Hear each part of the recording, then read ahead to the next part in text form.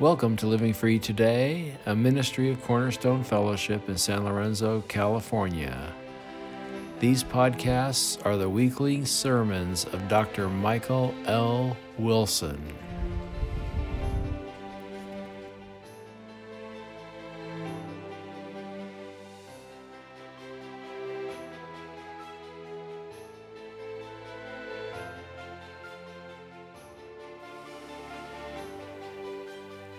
Please open your Bibles to Mark chapter 8. Matthew, Mark, Luke, John 8:22. In 8:22, Jesus comes to Bethsaida, and this is the only miracle in which there is a progression of effect. This is the only miracle that Jesus took 2 steps to complete the healing. And people for thousands of years have glommed onto this and said, aha, see, Jesus is not all powerful, or Jesus needs 2 tries to do something, and this one miracle people use to point at Jesus and say that he doesn't always get it right. Well, these sorts of things are blasphemy. We can ask the question, well, why is this the only 2-step miracle? And the answer is because Jesus wanted it to be. Jesus does whatever he wants, whenever he wants. Charles Spurgeon put it this way: he spit on the blind man's eyes and put his hands upon him. The process in the healing miracle here reflected again that Christ will do things his own way. Men would have him do everything the same way, but had our Lord cast all his miracles in one mold, men would have attached undue importance to the manner by which he wrought, and would have superstitiously thought more of it than the divine power by which the miracle was accomplished. And I have heard sermons, and I've read articles, and I've read books about people who say, this is how Jesus did things, and this is the path that Jesus took, the ritual that Jesus took. And if you look at man-made religions and man-made belief systems, the ritual or the words that are used or the incantation is the most important part. When it comes to Jesus, Jesus is the most important part. And when we talk about us having free will, Jesus definitely does. He can do things any way he wants, and he does do things any way he wants. And so he comes in verse 22 to a town called Bethsaida. Jesus had just had a major interaction with the Pharisees. The Pharisees had demanded a sign. Jesus makes the comment about their spiritual blindness, and then Mark puts this miracle as a way of showing what true sight is. True sight comes from Jesus and not through any man-made philosophy or man-made system. Now, Bethsaida is a known city in the New Testament. Bethsaida, some would say, was very anti-Christ or anti-Christian. Jesus would come and early in his ministry would do miracles there, and they would love the miracles but really question the man and really question who Jesus was and how could he do such a thing. Now, Bethsaida is in the upper right-hand corner of the Sea of Galilee. You have a section of the Middle East. Up there in the upper right-hand part, you have the Jordan coming down into the Sea of Galilee, and then the Jordan exits the Sea of Galilee and goes down to the Dead Sea. And up in the plains in the upper part which today, from my understanding, is the Golan Heights. You had somebody named Philip, who was the brother of Herod, who the Romans had put in charge of that area. The Romans would conquer an area and put a governor, as it were. Herod liked to call himself king, but he was merely a governor of the ethnically Jewish people. Philip was put as a governor of the towns that were on the upper right-hand side of the Sea of Galilee. He didn't have as much political interest in Jesus. Herod wanted to get rid of Jesus because he saw him as a threat to his rulership. Philip had no such designs. If you look at the difference of the two, Herod was a builder. He wanted to build lots of big things. Philip was a decorator. He wanted few, very pretty things. And so the town that Philip had built, he would decorate them and put a lot of money into them. And Bethsaida was one such town. It was a very rich town. Bethsaida means city of fish. And so it was a fishing land. It was a fishing village. A lot of fish were caught in the Jordan and the Sea of Galilee. They were taken then through Bethsaida and moved throughout the land and sold. It is also understood when Jesus was picking the disciples, Peter, Andrew, and Philip were from Bethsaida. And so they knew this area. Perhaps Jesus came to Bethsaida to visit their family. It doesn't say why he went there. The idea of Bethsaida being against Christ understood that. And if you look in books like Matthew 11, Jesus says, "Woe to you, Chorazin, woe to you, Bethsaida." Now, when Jesus or an Old Testament prophet says woe, that is a curse. That is saying that God is against you. That is saying you got to watch out because God is going to be doing a mighty, vengeful work here. And so he says, "Woe to you, Bethsaida, for if the mighty works done in you had been done in Tyre and Sidon," and remember, Jesus had just finished traveling through Tyre and Sidon. Tyre and Sidon were large military city-states in Old Testament times, and they were considered ruthless. Life had no value in these sorts of places. They were vile, they were ruthless, they treated children and women horribly and things of this nature. They were considered evil people, and God's judgment came upon them in the form of the Greeks and the Romans.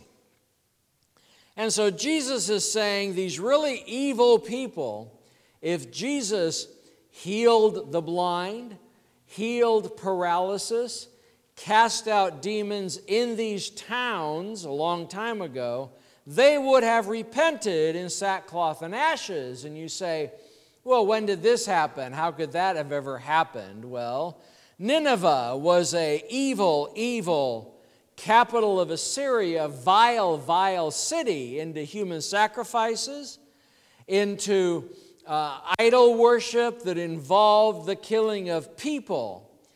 And Jonah was sent. He didn't want to go. Jonah goes and he walks through the whole length of the city, telling that God's going to destroy you, and I want him to. God's going to destroy you, and he doesn't want them to be saved because the Assyrians were bad against the Jews. And the king heard this and made it a decree that everybody, including the cows and the horses, would have sackcloth and ashes. Every living thing in Nineveh was going to repent because the king was scared of the prophecy. And then Jonah goes and watches for the fireworks to happen, and they do not. And for a period of time, Nineveh was saved. Eventually, they turned against God, and God wiped out the Assyrian Empire, including Nineveh. And so the idea that Tyre and Sidon, 1,000 years before Jesus, would have repented is something that could have happened. And Jesus is saying this modern town, Bethsaida, that Jesus is in the middle of, don't take him seriously, don't believe in him. But these really evil people would have. He says, but I tell you, it will be more bearable on the day of judgment for Tyre and Sidon than for you. And so he's saying that Tyre and Sidon, evil as they are, they will be treated more gently at the final judgment than Bethsaida, because Jesus was right there. Jesus was in the midst. They said, hey, cool miracles, but you have nothing to do with God. And so how does this miracle work?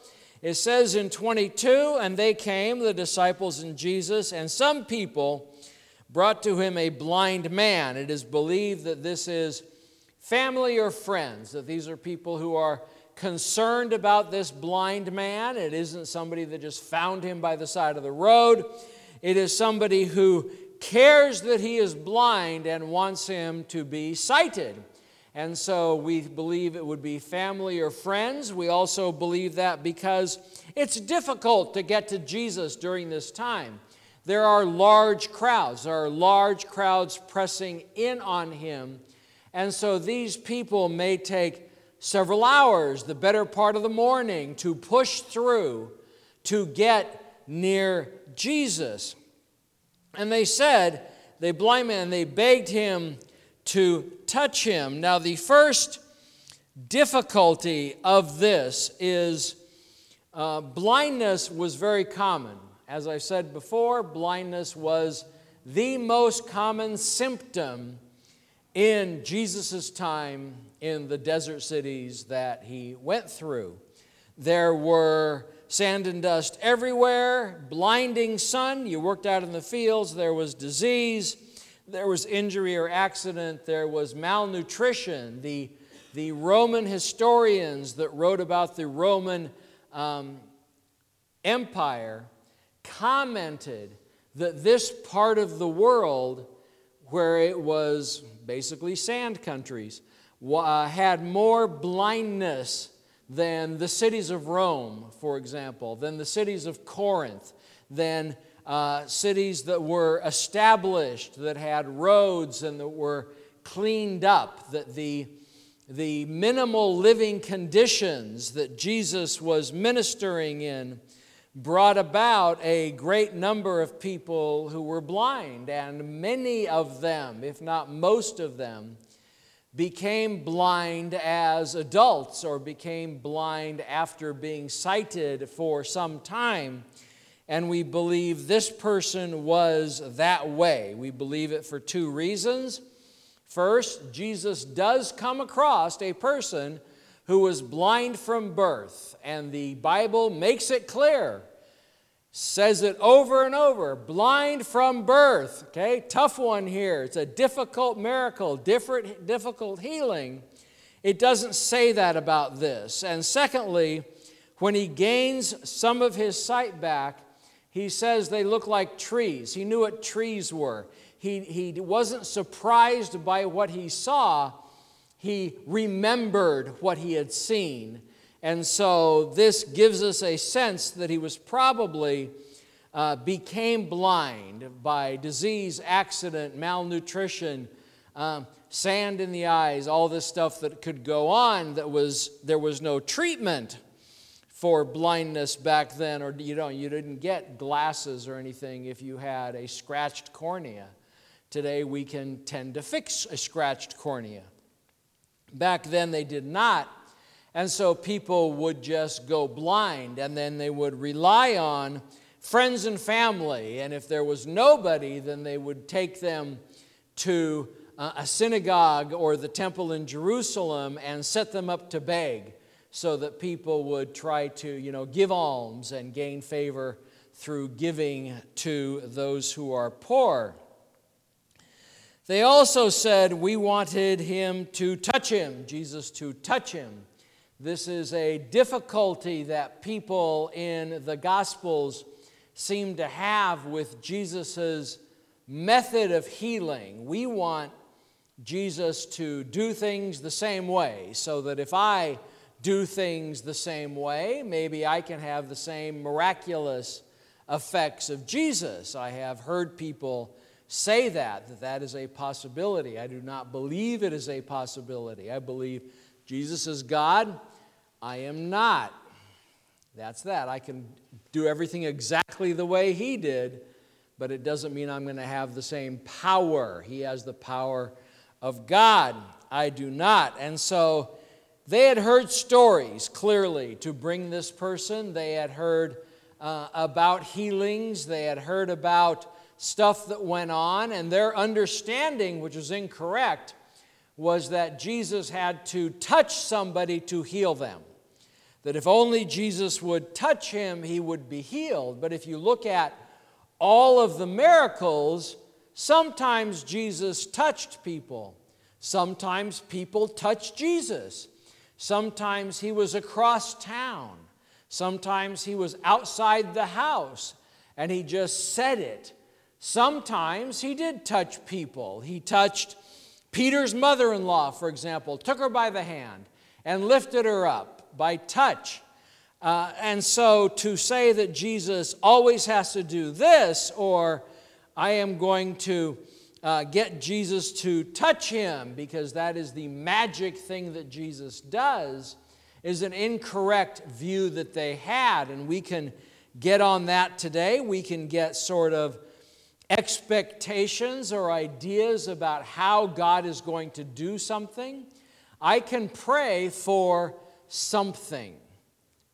And if I begin to put in my prayer and do it this way, or make it this way happen, then I am putting God in a box, is what some people have said. I'm telling God what to do. I am putting my expectations on God. And if I do it heavily, if I do it extensively, if I'm praying for somebody who's sick, or I'm praying for some financial situation, and I put my expectations on it heavily, and then God answers it a totally different way, outside the box, then on one hand I may miss it, on the other hand I may not like it.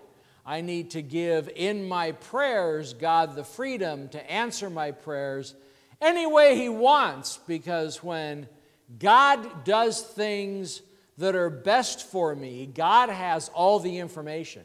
I do not. I have little information. And so I have little information, so I'm guessing as to what's best for me. But God knows what is absolutely best for me. And so this isn't, I wouldn't call this sinful or some way to condemn them, but they have put together an expectation in their mind that Jesus must touch, when in fact that is not required. Jesus can heal from great distances, but they say he needs to touch. And so, what is the miracle? Well, first he takes the blind man by the hand. He's touching him and he's not healed yet. He takes him by the hand and leads him out of the village. We've already talked about what's the difference between a city and a village. A city has a wall around it. A village does not. Bethsaida was a very large fishing village. Thousands of people lived there, but it was not military. It didn't have a wall around it. And so it's a village, and Jesus leads him out of the village into the wilderness. And this may have taken some time. Remember, large crowds are following Jesus. And so he takes him, and him and the disciples go off by themselves, and probably the disciples played some sort of interference or told people not to follow, or for some reason they get alone. So it's only Jesus, the blind man, and the disciples out away from the crowds. And then Jesus puts saliva on his eyes, and we go, ew, but back then it was, hold it for some reason. For some reason, they didn't want him to be alone, but he took him alone. He took him out of Bethsaida. And so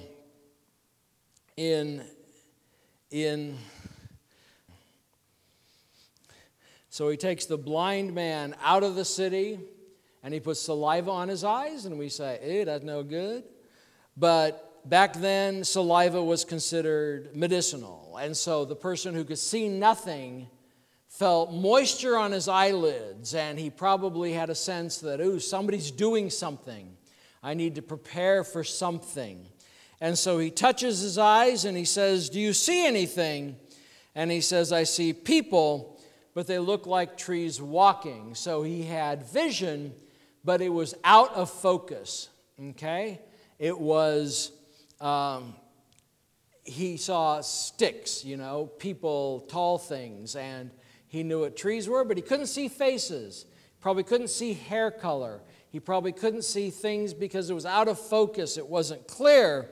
And Jesus laid his hands on his eyes, and he opened his eyes, and sight was restored. So this is another reason why we think he had vision, lost it. He now has sight, was restored, and he saw everything clearly. He saw everything, we would say, 20/20. Now, Jesus in the Bible only heals the symptoms.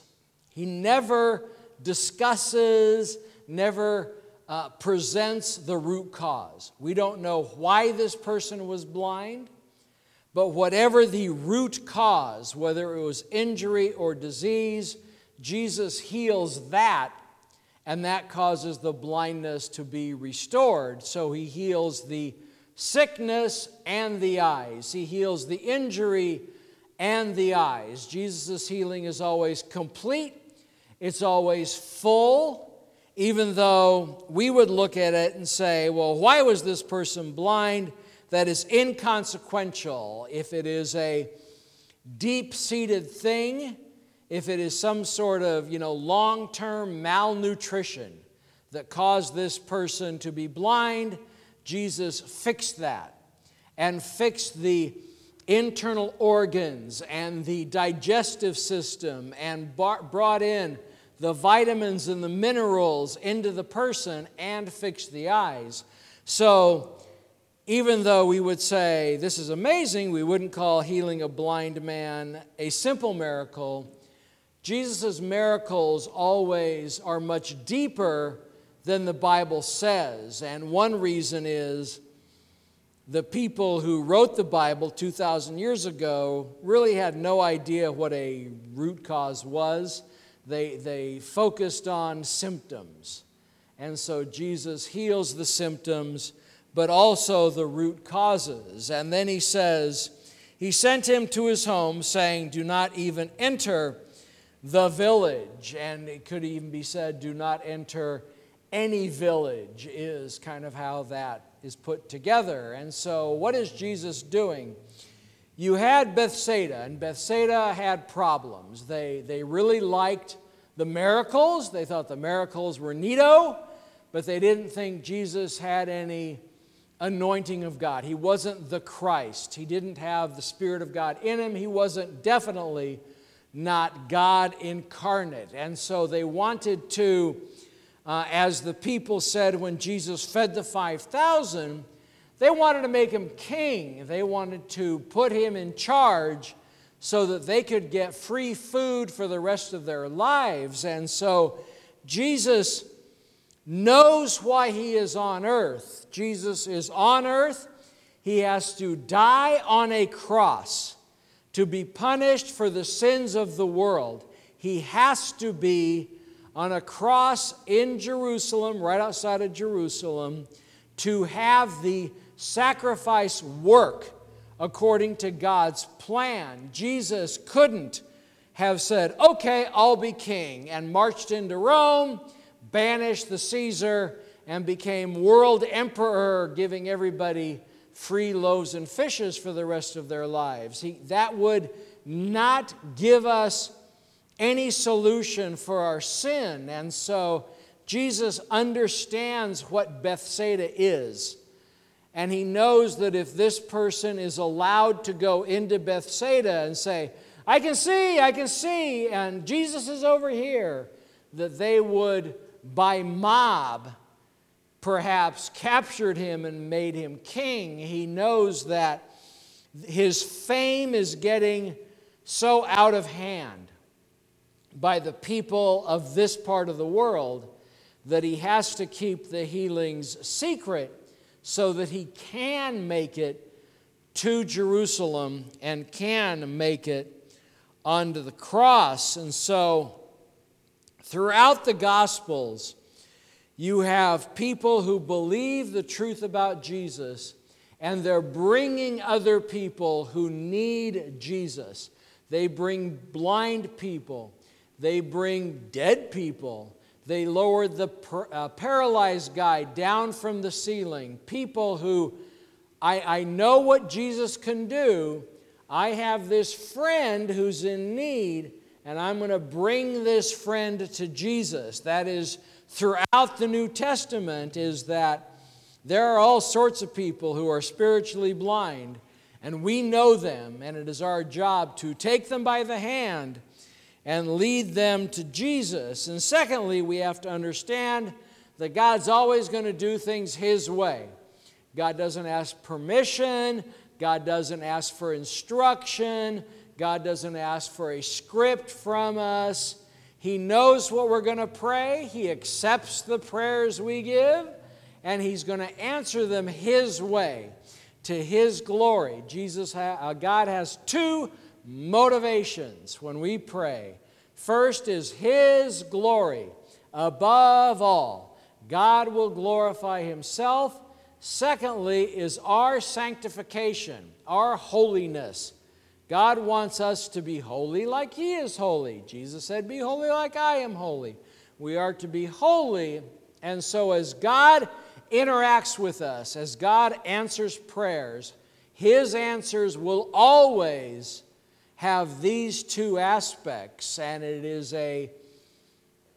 something that the average person doesn't think about, I guess, when we pray. We just want things fixed now.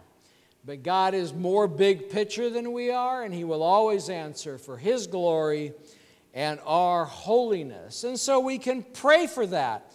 We can pray, and Lord, as you answer this, be glorified and make me holy, and have that in our mind. And through this, we can understand that God is going to do whatever He wants.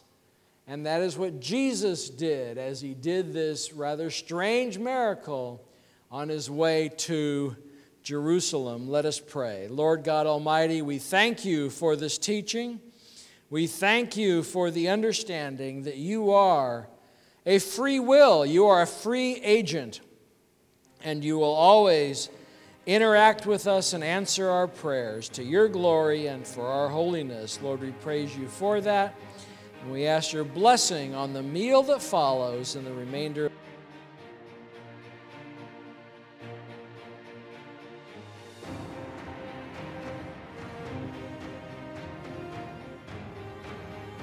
Cornerstone Fellowship is located at 180 Llewellyn Boulevard, San Lorenzo, California. Our Sunday morning service is at 10:45 a.m.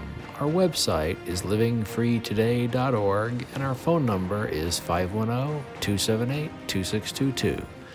May God continue to bless you as you serve your King. God bless.